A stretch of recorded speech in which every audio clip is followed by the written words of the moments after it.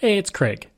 I just wanted to let you know that you can listen to Canadian History X early and ad-free on Amazon Music, included with Prime. Look, Bumble knows you're exhausted by dating. All the, must not take yourself too seriously, and 6'1" since that matters, and what do I even say other than, hey? Well, that's why they're introducing an all-new Bumble, with exciting features to make compatibility easier, starting the chat better, and dating safer. They've changed, so you don't have to. Download the new Bumble now. Welcome to Canadian History X. Listener discretion is advised. Hey everyone, Craig Baird here. Before I begin today's story, I want to take a moment and ask that you check me out on Patreon at www.patreon.com/CanadaEHX. There are several tiers with great benefits, from ad-free content to t-shirts and other cool stuff. As well, if you're a fan of Canadian history, make sure you check out all of my shows, from John to Justin, Canadian History X, Canada, A Yearly Journey, and Pucks and Cups, along with Canada's Great War. And don't forget you can also donate directly to the show at www.canadaehx.com. Just click donate. It helps keep this show going. And all donations in September will be going to the SPCA in the memory of my best pal Boris, who sadly passed away earlier this month. Okay, on with the show. In October 1758, the vessel known as the Duke William was traveling across the Atlantic Ocean towards France, loaded with 360 people who had been torn from their home. It was just one of 9 other vessels that were all traveling in a convoy. Those on the ship had spent a month sitting off the coast of Canso, Nova Scotia, awaiting departure, but were delayed because of raging foul weather in the area. Now, 3 days later, in the journey out to sea, the ship had become separated from the others. For 2 weeks, the Duke William sailed before sighting another ship, and when they did, they came upon the Violet, which was sinking beneath the waves as the Duke William approached. A squall had damaged the vessel on December 11th, and those on the Violet were loaded onto the Duke William. Meanwhile, deep in the hull of the Duke William, crew and passengers pumped out water as the ship had sprung a leak. Captain Nichols recorded the following in his log. We continue in this dismal situation 3 days, the ship, notwithstanding our efforts, full of water, and expected to sink any minute. Nichols also told those on board they must be content to their fate and submit to Providence. Twice, as the ship slowly sank, other ships were seen in the distance, but neither one came to their rescue. Of the 3 small boats that were aboard the Duke William, designed for cargo, 2 were lowered into the water, carrying the captain, his crew, and a parish priest. The passengers remained on board.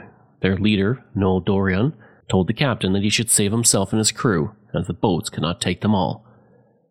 The priest saluted Dorion from the safety of his lifeboat, and on December 13th, 1758 at 4 p.m., the Duke William sank 97 kilometers off the coast of France. Over 360 people lost their lives, including Dorion, his wife, their 5 children, their spouses, and over 30 grandchildren. Those 360 people were just a small portion of the 5,000 others who would die in their perilous journey in search of a new home. Now, it's important to note that these individuals didn't leave their homes willingly. They were forced, and it became a landmark moment that would alter the culture of our country forever. I'm Craig Baird, and this is Canadian History X. The Acadian expulsion, as it became known, not only changed the culture and history of Canada, it also led to the formation of other cultures elsewhere in the world. If not for the Acadian expulsion, there would be no New Orleans as we know it. There would be no French town in Baltimore, no French heritage in Connecticut, possibly even no Mardi Gras. Even the word Cajun comes from the anglicized word for Acadian. From August 10th, 1755 to July 11th, 1764, 11,500 Acadians were removed from their homes. This represented nearly 81% of the population of Acadians in the Maritimes. So who were the Acadians? That story begins over 100 years earlier in 1604 in a small, vibrant colony of Port Royal. Today you know it as Annapolis Royal, near the Bay of Fundy in Nova Scotia. The unique shores of the Bay of Fundy are jagged cliffs shaped by the power of the highest tides in the world. Millions of years of crashing waves have carved out the coastline made of mudflats and freezing cold water. This area is known for its raw nature, refusing to be harnessed. But early settlers certainly tried. They built dikes to tame the high tides and to irrigate the fields for growing hay. The region at the time was also part of New France. It had been claimed by France in 1535 during a second voyage of Jacques Cartier in the name of the French king Francis I. However, France cared little for these settlers, and the Acadians developed an independent mindset for themselves. Rather than fighting against the local indigenous Mi'kmaq nation, they also worked with them and became their allies. For the Acadians, their survival was tied to their cooperation with the local indigenous people. As early as 1626, the two groups were intermarrying, with Mi'kmaq living with the Acadians and vice versa. From 1632 to 1636, there were a number of sailings from the French Atlantic coast to what would be defined as Acadia. This was the area which included many parts of what are now the Canadian Maritime Provinces. But it was not a utopia. Beginning in 1635, Governor Charles de Saint-Denis de l'Etoile, who was a Protestant, launched attacks against Charles de Menou-D'Aulnay, a Catholic, for control of the territory. The two French governors had been appointed to the area, and they started what has been described as the Acadian Civil War.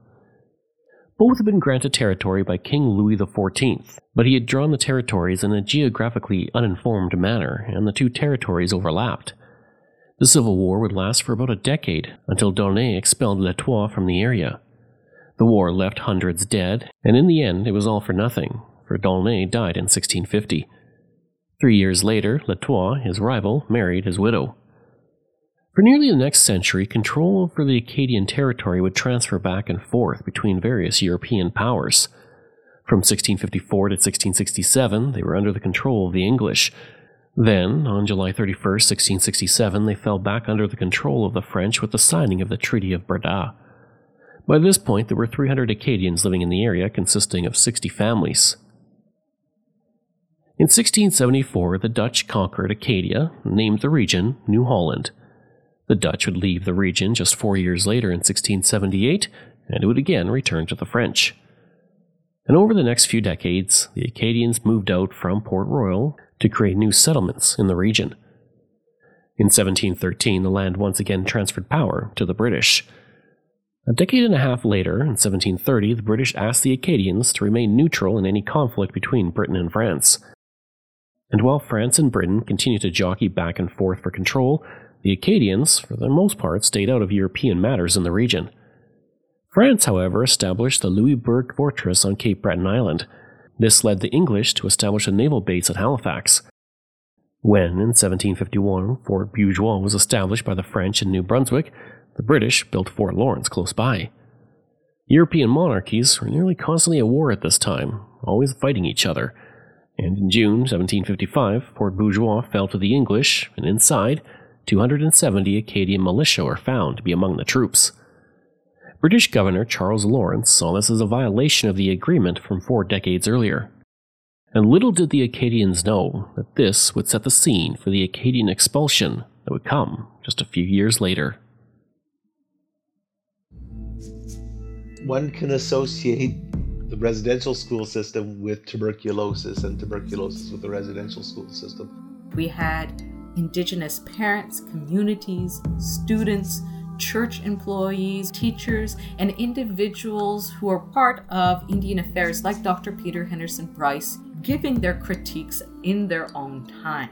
People hid when the tuberculosis screening came to their communities because they knew that the result of getting screened was that they could be taken away.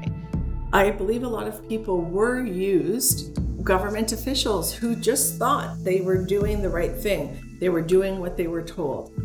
First Nations, Métis, and Inuit peoples have already told our story. It's now time to tell the other side of the story. We need to take a serious look at the parts of the system from the past that we may be replicating today. I'm Maya Foster Sanchez, and this is the story of a national crime. Coming this fall. Follow us on Apple Podcasts, Spotify, or wherever you get your podcasts. For a month after the fall of Fort Beauséjour, Governor Charles Lawrence met with Acadian delegates, pressing them to accept an oath of allegiance to Britain. The delegates, having enjoyed relative independence for over a century, naturally refused. Acadians had been mostly left alone by the fighting European monarchies and had their own unique culture and customs, and they weren't too keen on taking sides now. Lawrence and his council were supported by the new English settlers who wanted those rich Acadian lands. Now remember that while fighting occurred elsewhere, Acadians had mostly spent a century building infrastructure and cultivating the lands they had settled. Now, those were highly coveted, and with the area now being a British colony, many questioned how their new government would consider allowing enemies to occupy the land. On September 5, 1755, all males over the age of 9 were told to gather at the Grand Pré Church. This was the center of an Acadian settlement, and it was in that location that Governor Charles Lawrence proclaimed that your land and tenements, cattle of all kinds, and livestock of all sorts are forfeited to the Crown, with all of your effects, saving your money and household goods, and you yourselves to be removed from this province. The expulsion of the Acadians had begun.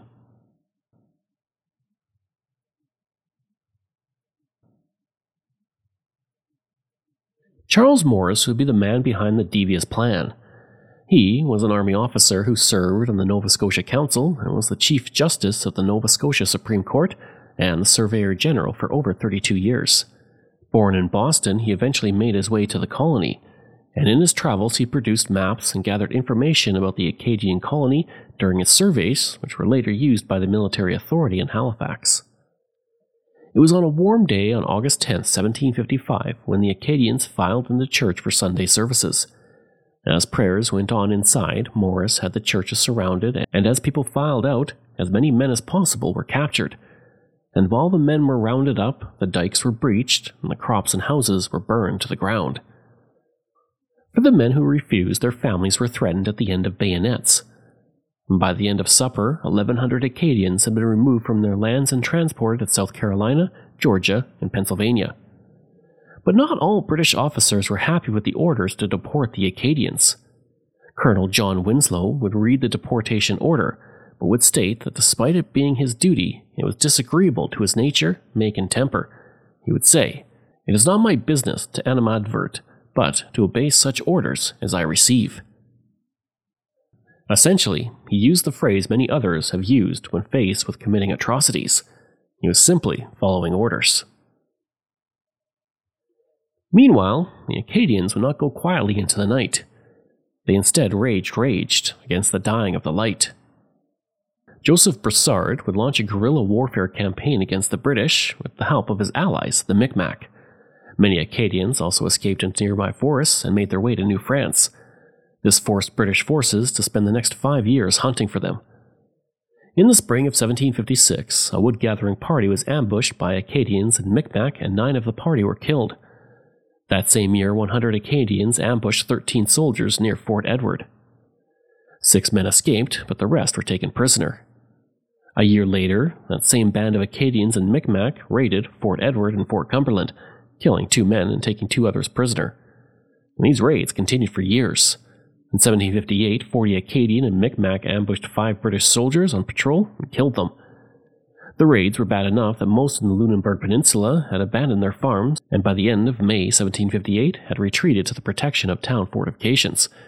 For those who did not retreat from their farms, they took their lives into their own hands. From July 13, 1758 to April 20, 1759, 14 soldiers and settlers were killed, including 1 child.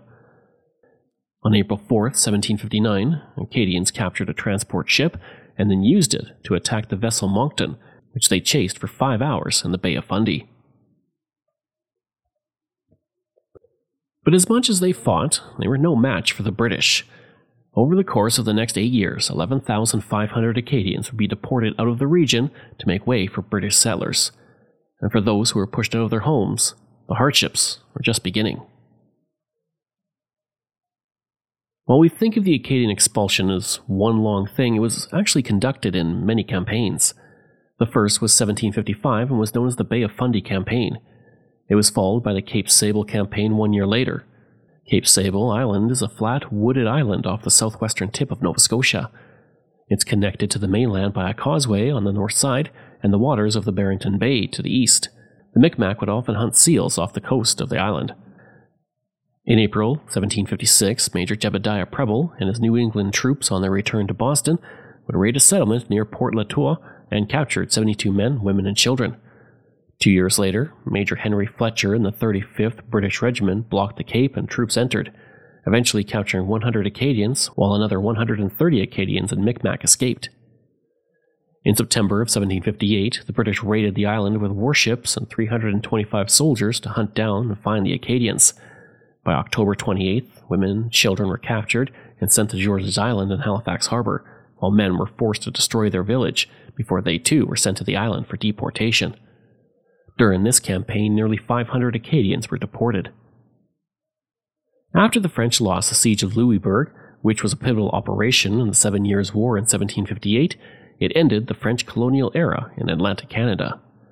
And this led to the subsequent British campaign to capture Quebec in 1759 and the remainder of French North America the following year. This meant that thousands of Acadians were deported from Prince Edward Island and Cape Breton Island. The campaign to remove Acadians from Prince Edward Island would see the largest percentage of deaths of the Acadians. The two ships I introduced you to in the beginning of the episode, the Duke William and Violet, were both part of this campaign. Of the 3,100 Acadians deported after the fall of Louisbourg in 1758, 53% would die by drowning or disease. That same year, the Gulf of St. Lawrence campaign started. It involved Brigadier General James Wolfe, the future hero of the Battle of the Plains of Abraham. His force spent September of 1758 clearing out villages and destroying 200 fishing vessels while taking 200 people prisoner. In September 1759, Colonel Robert Monckton led a force of 1,150 British soldiers to destroy Acadian settlements throughout what is now New Brunswick. And the British started at the mouth of the St. John River and moved up the river, destroying communities as they went. That same month, the force burned Point St. Anne's to the ground. The town's population was first recorded in 1698 and showed that there were 38 French settlers, made up mostly of families and their households. Having received their grant from the colonial government of New France and Quebec in 1692, they had managed to clear 118 acres of land by the time the census was taken. Other French families had also begun to populate the area, in particular the Godin family, which would play a prominent role in the events of 1759.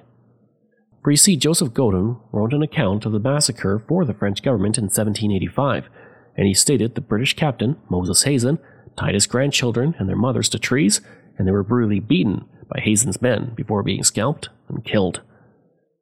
Godin also confirmed that the Acadians had begun deserting the river the moment they received word the British were establishing military presence at the mouth of the St. John.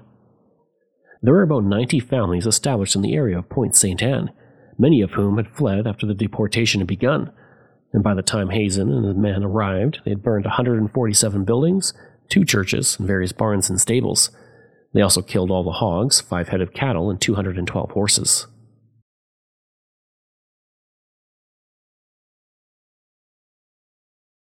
Through all of this, the British continued to deport the Acadians across the continent and over the Atlantic Ocean.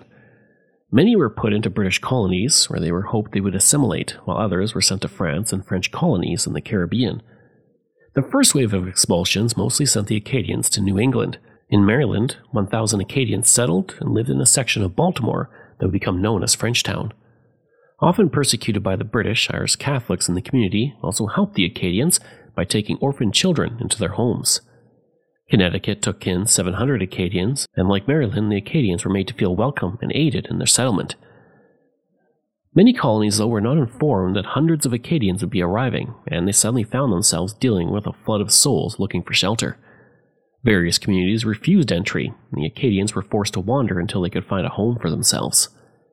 In Pennsylvania, 500 Acadians were forced to spend months on their vessel in port, while in Virginia they were refused entry because no notice of their arrival had been given. They were detained in Williamsburg, where hundreds died of malnutrition and disease. Those that survived were sent to Britain and kept as prisoners until the Treaty of Paris in 1763. Those that had offered the most resistance to the British were sent to the Carolinas and Georgia. Over 1,400 Acadians were shipped there and forced to work on plantations. Threats of the Acadians fleeing to French-controlled regions like New France worried the British, As a result, the second wave of expulsion sent the Acadians to France. About 3,000 Acadians were sent to France, while the Acadians sent to Britain were housed in crowded warehouses or were rampant with disease. Despite popular belief, the Acadians were not shipped to Louisiana directly. The Acadian diaspora, exiled from the only place they called home, were sent to new places, and many were unhappy in their new homes and moved on. The area that is known as Louisiana had been a popular slave trade route for the French, and they had a colony there. By the 1760s, the Spanish had banned importation of slaves from Haiti to Louisiana. Their concern was that the stories of life on the island would outrage Louisiana's slave population to the point of rebellion. And by the time of the French Revolution, thousands of Frenchmen fled France for Haiti, but found their island hostile and a fertile breeding ground for revolution. Slaves rose up against their masters and to free people of color. So great was the turmoil that the colonists, their families, and many blacks fled Haiti for Louisiana. The Spanish ban on Haitian slaves in their territories was still in force, so all the refugees brought with them was money and the possessions they could carry. Many were from influential and powerful families that were able to settle in Louisiana fairly easily. As many Acadians searched for a new place to settle, the French influence of the area felt familiar, and they were drawn to the area to settle, eventually evolving into the Cajun culture that is now a central part of what we know of Louisiana. And while the Acadians were pushed off their land and the cultural makeup of the area was changed forever, they would be allowed to return a few years later in 1764. Those who chose to return settled mainly in New Brunswick, Prince Edward Island, and Cape Breton, but the British prohibited them from resettling their lands and villages in what would become Nova Scotia. Before the American Revolutionary War, the Crown moved in Protestant European immigrants to the former Acadian communities and farmland. And after the war, it made land grants in Nova Scotia to Loyalists. And the British policy was to establish a majority culture of Protestant religions and to assimilate Acadians with the local population that they had resettled. In the end, the Acadian expulsion proved to be completely unnecessary from a military perspective, and later generations would deem it to be an inhumane act and one of the many dark chapters in our history. In December 2003, Governor-General Adrienne Clarkson, who had succeeded the first Acadian descendant, Governor-General Romain Leblanc, acknowledged the expulsion in a ceremony, but did not apologize for it. She did, however, designate July 28th as a day of commemoration of the Great Upheaval, and on December 13th, on the anniversary of the day the Duke William sunk, people honor all of those lost on Acadian Remembrance Day. That's the end of the story of the Acadian expulsion. But the Duke William is not the only way this time in history is remembered.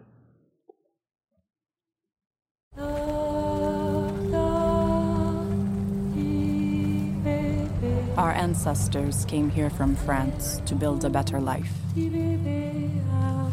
We lived here happily for generations. Until the British decided they wanted our land.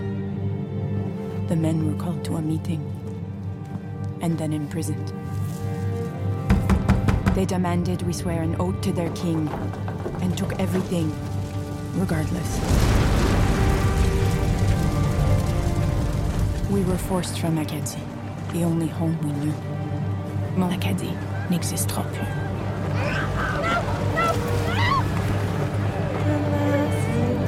From 1755 to 1763, over 10,000 Acadians were ripped from their homeland.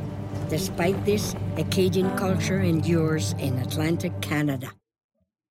This is the forest primeval, the murmuring pines and the hemlocks, bearded with moss and in garments green, indistinct in the twilight, stand like druids of eld, with voices sad and prophetic, stand like harpers hoar, with beards that rest on their bosoms. Loud from its rocky caverns, the deep-voiced neighboring ocean speaks, and in accents disconsolate answers the wail of the forest. This is the prelude to the epic poem by the American poet Henry Wadsworth Longfellow, Evangeline, A Tale of Acadia. Written in English and published in 1847, the poem follows an Acadian girl named Evangeline and her search for her lost love Gabriel, set during the time of the expulsion of the Acadians. The idea for the poem came from Longfellow's friend Nathaniel Hawthorne, and it became Longfellow's most famous work in his lifetime and remains one of his most popular and enduring works. And if you have little ones at home, you might remember Evangeline is also referenced in the 2009 Disney film The Princess and the Frog, wherein a Cajun firefly named Raymond falls in love with Evangeline, who appears as a star. And following his death, they are reunited and appear side by side in the night sky. Thank you for joining me on Canadian History X. Information for this episode comes from Biography, Canadian Encyclopedia, Maclean's, Wikipedia, Ottawa Citizen, CBC, Historica Canada, and the Government of Nova Scotia. This show is researched, produced, and written by me, Craig Baird, with the help of producer Dila Velasquez. Audio design and production by Rob Johnson. If this is your first time listening and you like what you heard, please take a moment and give us a 5-star review to help others find these amazing stories, and there are so many for you to sink your teeth into. And we love hearing from you, so if you have a show topic you want me to cover, email me at craig@canadaehx.com. And don't forget to stop by my website and social media. I've included all of those in my show notes. Until next time, I'm Craig Baird, and this is Canadian History X.